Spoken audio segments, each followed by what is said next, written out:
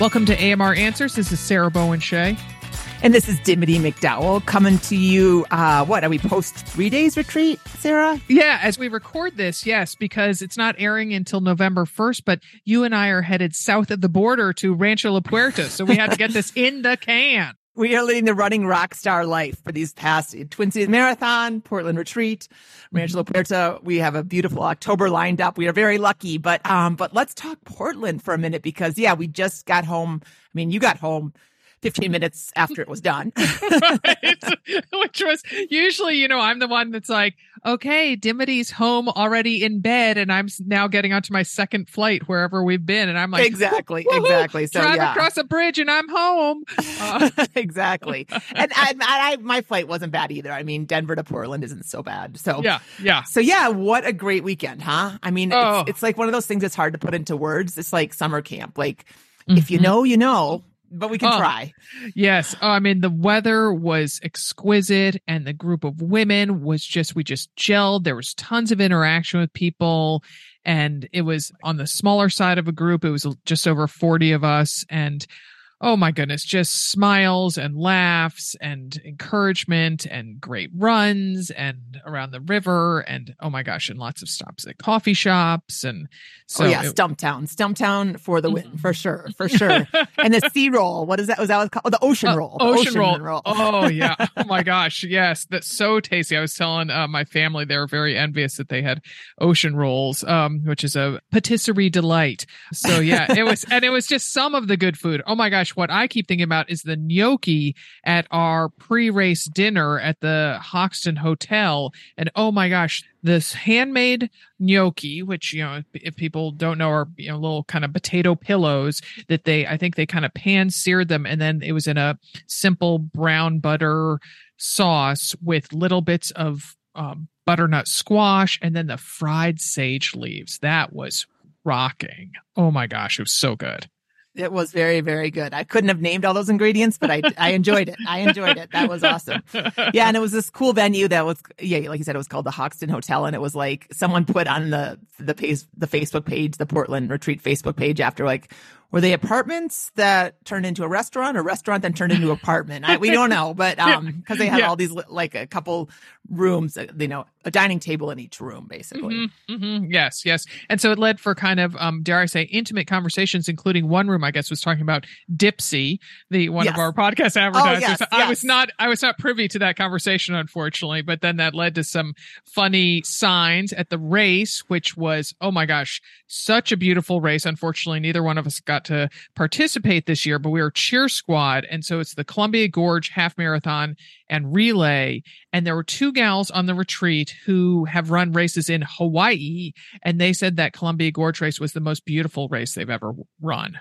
So that's saying something. It is saying something. I mean, that Columbia River, it was so, so pretty just driving next to it. And I loved it. It had white caps on it. It was kind of a windy day, but a good day. It was the right temperatures, all good. But yeah, they climbed. It wasn't an easy race, but it was a beautiful race. They climbed and climbed and climbed on the way out. There were some teams that did relays, half marathon relays, so that we went out to cheer at the turnaround point where the teammates handed off. High-fived each other. There was nothing to hand off. And so the person who had the first leg definitely had more climbing, but they were still climbing on the way back as well.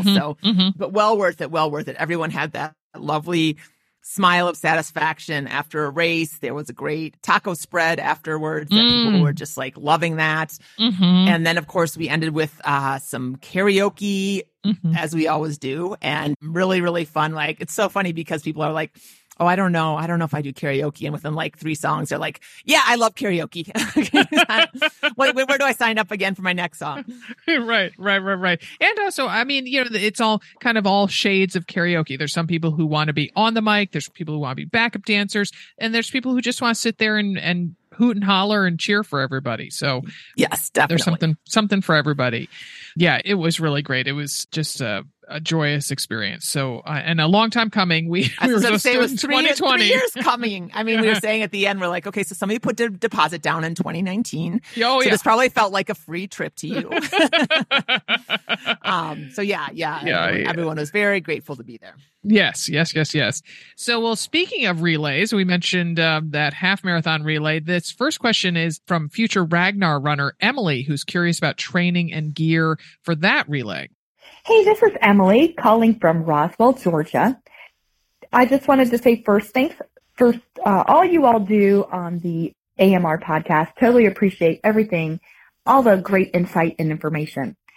I have a question about running a Ragnar. I am so excited to sign up with a group. In April, we are doing ours. I know that's a long way off, but I am actually thinking already about these running in the dark runs and also the continual kind of thing. Is there actually a way to train for these?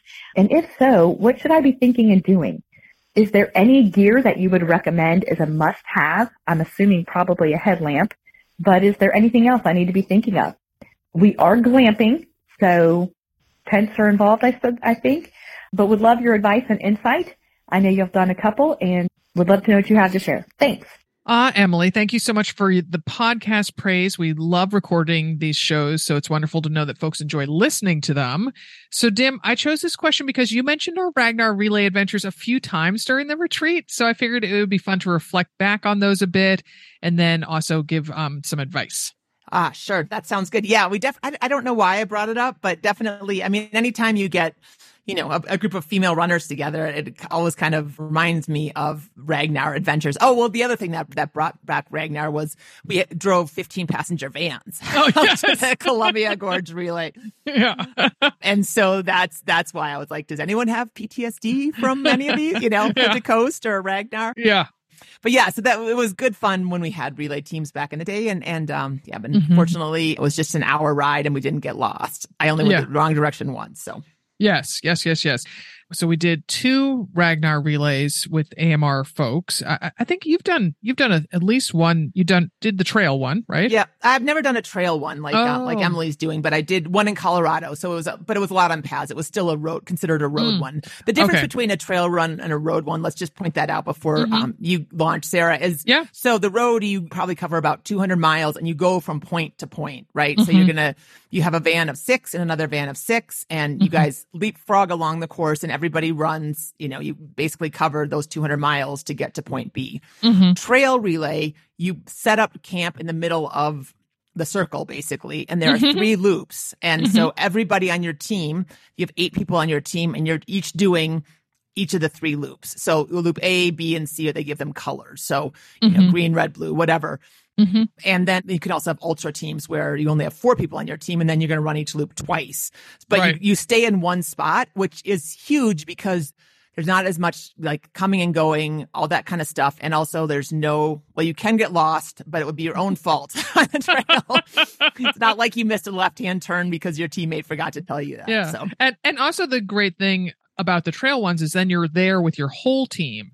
Whereas, when you do a road one, your team's divided in 2, like you said, into 2 different vans. So yes, you're part of the same team, but Dim, let's say I'm van 1, you're van 2. We wouldn't really see each other all that much during the event. Just see each other during when those vans, hand off from one another, and then at the end, really. So it's kind of like two micro teams make one macro team there. Oh, look at that. Look at that. Yes. Yeah. Yes. Yes. So the trail one is more of kind of a all-night party, and that you're all together, and I think it sounds extraordinarily fun. I kind of feel like my relay days might be behind me. I've done 2 Ragnars and then 9 Hood to Coast. So wow, you did 9 of those? I did. Gosh. I did. Wow. Yes, including 1 or 2 that we were on together. I feel like I might have done it twice. I think I did it twice because I remember the first time I did it, I had a very overeager teammate that wanted to help me up a hill. If you remember that, Sarah? Oh, I told that story at the retreat. I sure did. You? I was like, I do not need your help right now. Get back in the van. I was kind of bitchy. But yeah. Deservedly so. Yeah. He was a little overreaching. I mean, I love a cheerleader, but that was a little much. But anyway, yeah. So I think I did it twice because I remember I'm like, I don't want that leg again because One Ragnar, and then we'll actually get to the advice. One Ragnar I definitely remember, and I brought it up for some reason. Oh, it was when we were driving up to the transition point and we were on those hills that the marathon, the Columbia Gorge Marathon, people were running up. Oh, yeah. And when we did the one that went from like rural Maryland to DC, there was one leg that had crazy, crazy hills, like long, never ending. And you got a belt buckle just for completing it. And I did that leg.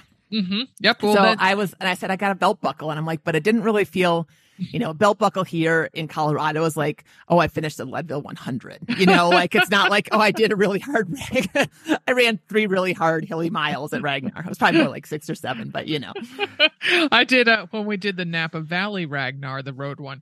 I ran what turned out to be the longest leg. I think it was 9 point something, and I think it was matching wristbands, like sweatbands. Oh, okay. All right. So they probably do something for the hardest leg, probably of everyone. I had no idea. Okay. Yeah, they do. So yes. So for training, I mean, speaking from personal experience, I would do I'd do a few double run days. So meaning getting your legs used to that, having more than one run in a 24-hour period, because it might end up being 2 different days. It could be 8 p.m. and then 3 a.m. different days, but they're close to each other in time. They probably wouldn't be that close in time, but so that then if you're training for it, do one in the morning and one in the evening, or midday, and then right before you go to bed, something like that. And Dim, I hear that you read a Washington Post article that gave some advice along those lines. Yeah. I wanted to sound like we knew what we were talking about. So I just actually these two. That could have been us 20 years ago running it, and they wrote about it. They just did the Mount Bachelor relay out, which is another trail Ragnar, and they talked about running at night. I think everybody has to run at night on your team, yes, pretty much. And so trail running at night is a very different beast than trail running during the day. And so, yes, I agree with you, Sarah, that she needs to get in a couple runs where she, goes in the morning, goes at night, and they don't have to be long, hard runs, both of them. They can definitely be like 4 miles. It's just more the feeling of like running on tired legs. And I would also say run on trails if you can, for sure, in the day and at night. Now, you don't have to go at 2 a.m., but maybe you go so that like you go, if sunset is at 7, maybe you start at 6:45 and plan to be out by 8:15 or something like that. You don't have to, make it like, complete replica of what you're going to be doing. And that, just because I think, I remember now when I read that, I was like, oh yeah, I've definitely talked to people who have basically they end up more walking the second leg, which is fine, if they need to, just especially it depends upon the course. I don't know. We don't know which one Emily's doing. So if it's super rocky and stuff, you're probably going to be, a little bit more cautious. Right. Exactly. Which then leads to the gear recommendations, which is, if you do a road relay, again, which Emily's not doing, you have to have a reflective and lighted vest so that drivers can see you. But on a trail, that obviously isn't the case. But you really need to carry or wear several lights. You want to have backup ones in case the battery goes out or you misplace it or something like that, because you really have to be able to see where you're going.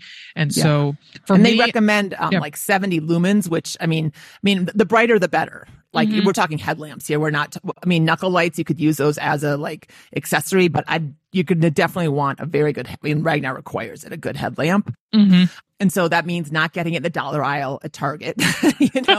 Like I would definitely go and get one from, an REI or a running store or something like that, where it really has, the beam where when you have it on, people don't want to look at you because, that hurts their eyes. Like you want to be able to have a really nice view of what's around you.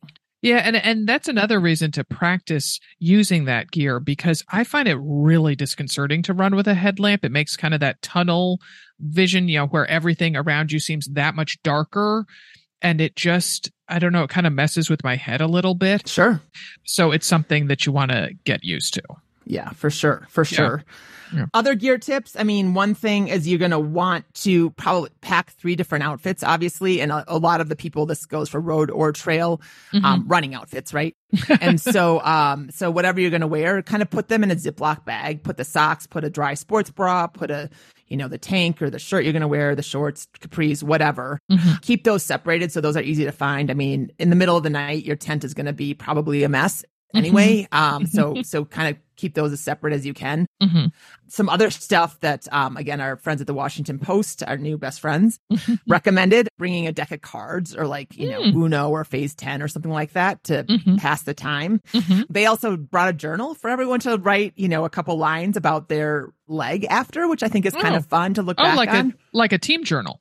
Yeah, team journal. Oh, that's fun. Oh, that's fun. Yeah. We took pictures. I remember on our DC leg, or on our DC Ragnar, we took a picture of everybody after every leg, and that was pretty fun at the time. And then this is like new information that I'm like, wow, maybe I do want to run a trail Ragnar, because they had Ragnar put on there was a bonfire or like a group bonfire where they had s'mores, they had like yoga sessions, and they had like a 2 a.m. showing of Indiana Jones.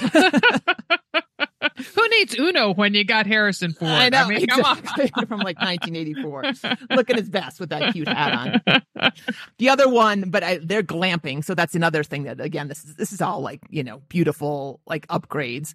But so you can have Ragnar set up a tent for you and you can glamp. So you're going to have like chairs and ice and all that kind of stuff. So, but they would recommend also bringing toilet paper, but I think the glampers probably don't need to worry about that. But yeah. Wow. All right. Sounds posh.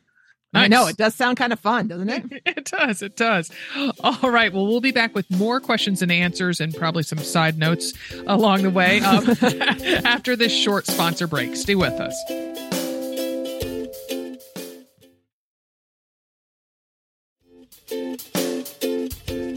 All right. Diane has a question about pre-race tapering. Hi, Dimity and Sarah. This is Diane from Naperville, Illinois. I have another question for you guys.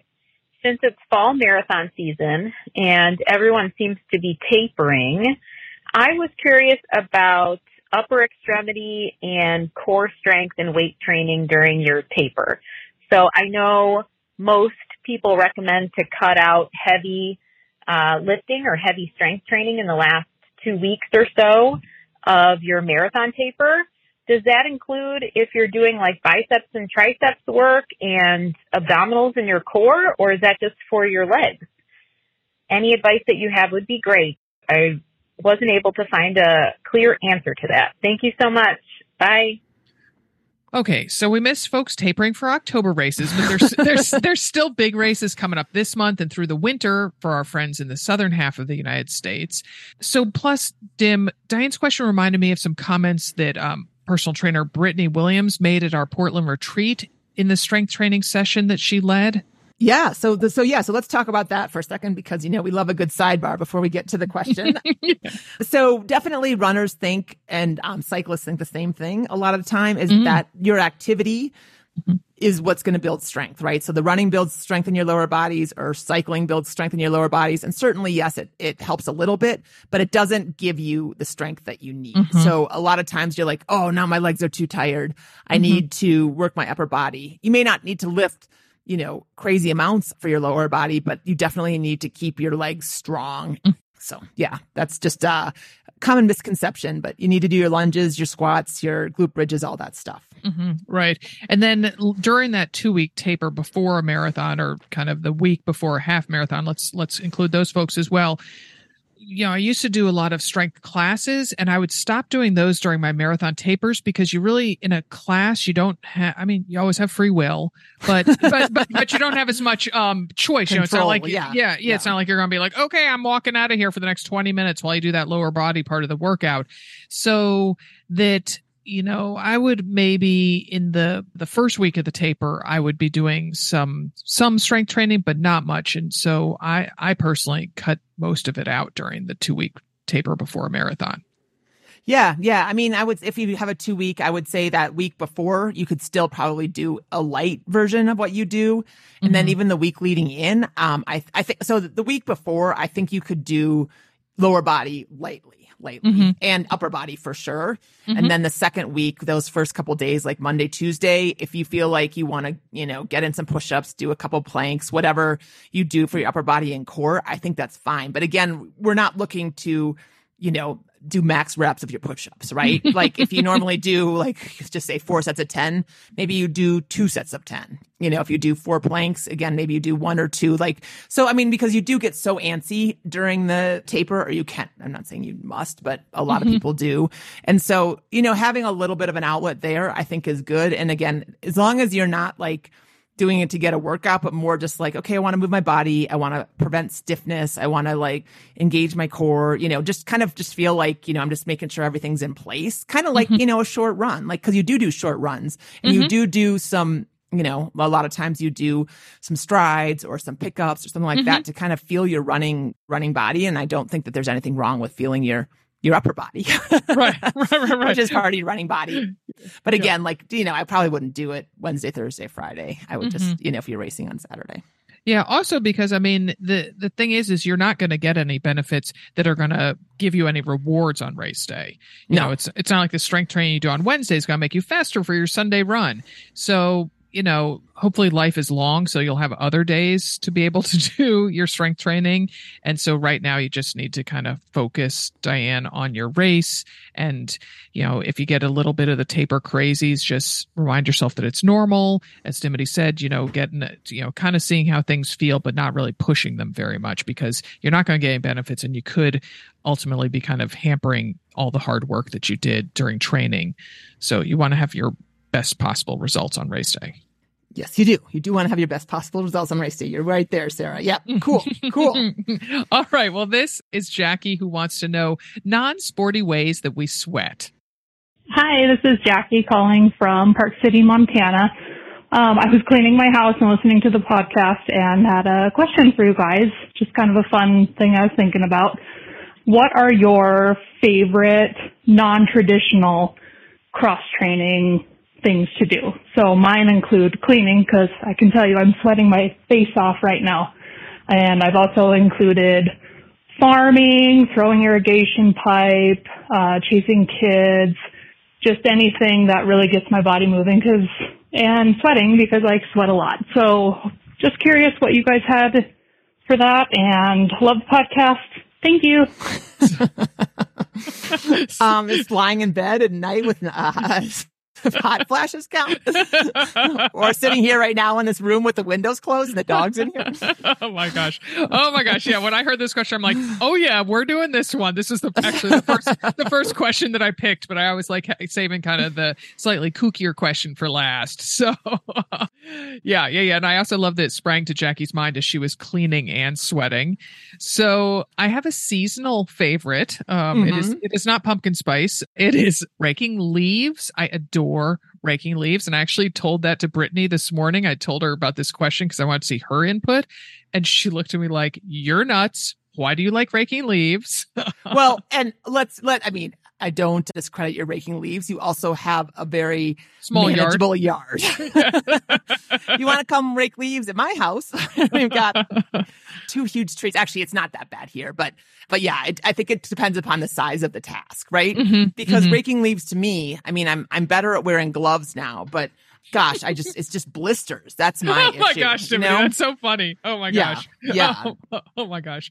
I just love being outside, and I love a task that has real before and after qualities to it. So, and also here in Portland, you just rake your leaves into the street, and then on the appointed days, the city comes and picks them up. So, because putting them into bags or a tarp, oh my gosh, when I was a kid, my family, we'd get out the big burlap. I guess that's a tarp. Can a tarp be made from burlap? So then we'd have to, put them onto the tarp and then, go like Santa style over your shoulder and take it to the compost heap in the corner of the yard. So yeah. No, we put ours in, we get the paper bags, from Ace and do that. But yeah, so you don't even have to bend down and pick them up, Sarah. Oh, I know, but okay, so that's okay. Fine. We have a massive oak tree in front of our house, massive, and that bad boy drops so many leaves. And we have 3 maple trees. We got a lot of leaves for not being a very big yard. I'm just saying that, like, bending down and picking them up is is the pain in the butt. And then you're like, most certainly. It's like the sweeping part, like when you sweep something, and you're like, oh, I have to, you like the dustpan's full. You're like, I got it all. And you're like, no, I didn't. There's 4 more leaves. No, there's 5 more leaves. There's 6 more leaves, and you're just like, I'm not done. Oh, yeah. And so, but I also, the whole before and after thing, when I lived out east, I did enjoy shoveling snow. Oh, okay. Yeah. That is a very satisfying task. Yeah. So, okay. So, Tim, you really haven't said any of the. Well, I don't know that I enjoy any of them. I mean, I sweat doing. Yes. So, gardening, but I don't really sweat doing that. Sometimes, definitely when I'm like planting in the summertime or, in the springtime and I'm like hauling around bags of, compost and, new soil and that kind of stuff and digging in the dirt and all that definitely makes me sweat. I'll rake, but it's not something that I look forward to with the fondness that you do, which I very much appreciate how much you like that. So that's awesome. I like a clean floor. Sweeping, again, that sweeping is kind of fun in that non-fun way. The thing that gets me going a lot is like organizing stuff, I guess. It's mostly like, so we redid our main floors. We had to refinish them this summer. So basically you have to move out, right? You have to move out. You have to move every piece of furniture, every, because everything just becomes like a dust magnet. So every book, everything. So a lot of going up and down the stairs with, boxes of books, bags of, whatever. Moving furniture. I don't enjoy moving furniture though. I don't mind moving books and things in a manageable size. I guess that's it. It's a really good question. Scrubbing, again, I really like the after. It's a lot like running, right? Like I don't enjoy scrubbing the floorboards, but I do it because I love what they look like afterwards, that kind of thing. So yeah, that's the before and after, I guess, that you're talking about with raking. Yes. Which the interior version of that is sweeping. And I'm genetically predispositioned to be a lover of sweeping because my dad was a big sweeper. Oh, love it. That's good. That's good. Do your cats and Augie shed much or not really? Oh my gosh, occasionally. So we have 2 cats, which unfortunately you only got to meet one of them when you were here, Dim, because Pablo decided to run off. But Pablo is a large black cat, and oh my gosh, sometimes there are just massive black balls of fur.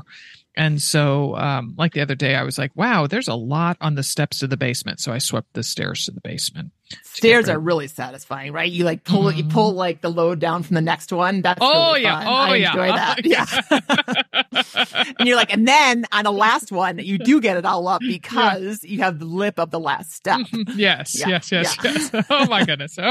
All right. All right. Well, if you have any great questions like this one or any other ones, we love answering them. We love chatting with each other. Give us a call at 470-BADASS1, which is 470-223-2771. Leave your first name and where you're calling from. Keep your message to about a minute or less. The number is in our show notes, so just take a peek there and just click on it, and you'll be taken right to our Google voicemail. Yep. And if the talk of the Portland retreat was enticing to you, check out our 2023 retreats. We have 3 of them coming up. You can find out all the details, including, so we're going to Eau Claire, Wisconsin. We're returning there at the end of April. We are headed back to Oregon, to Central Oregon in second weekend in June. And then in early November, we are going back to Hilton Head Island for the 3rd time. And the details about all of that and how to register for that is all on anothermotherrunner.com. Click on the events and you'll see a drop down where all the details about our 2023 retreats are. And our podcast today was produced in St. Paul, Minnesota by Barry Medore from Fire on the Bluff. Keep those questions coming. We're here with answers, and Sarah is available for hire for your yard.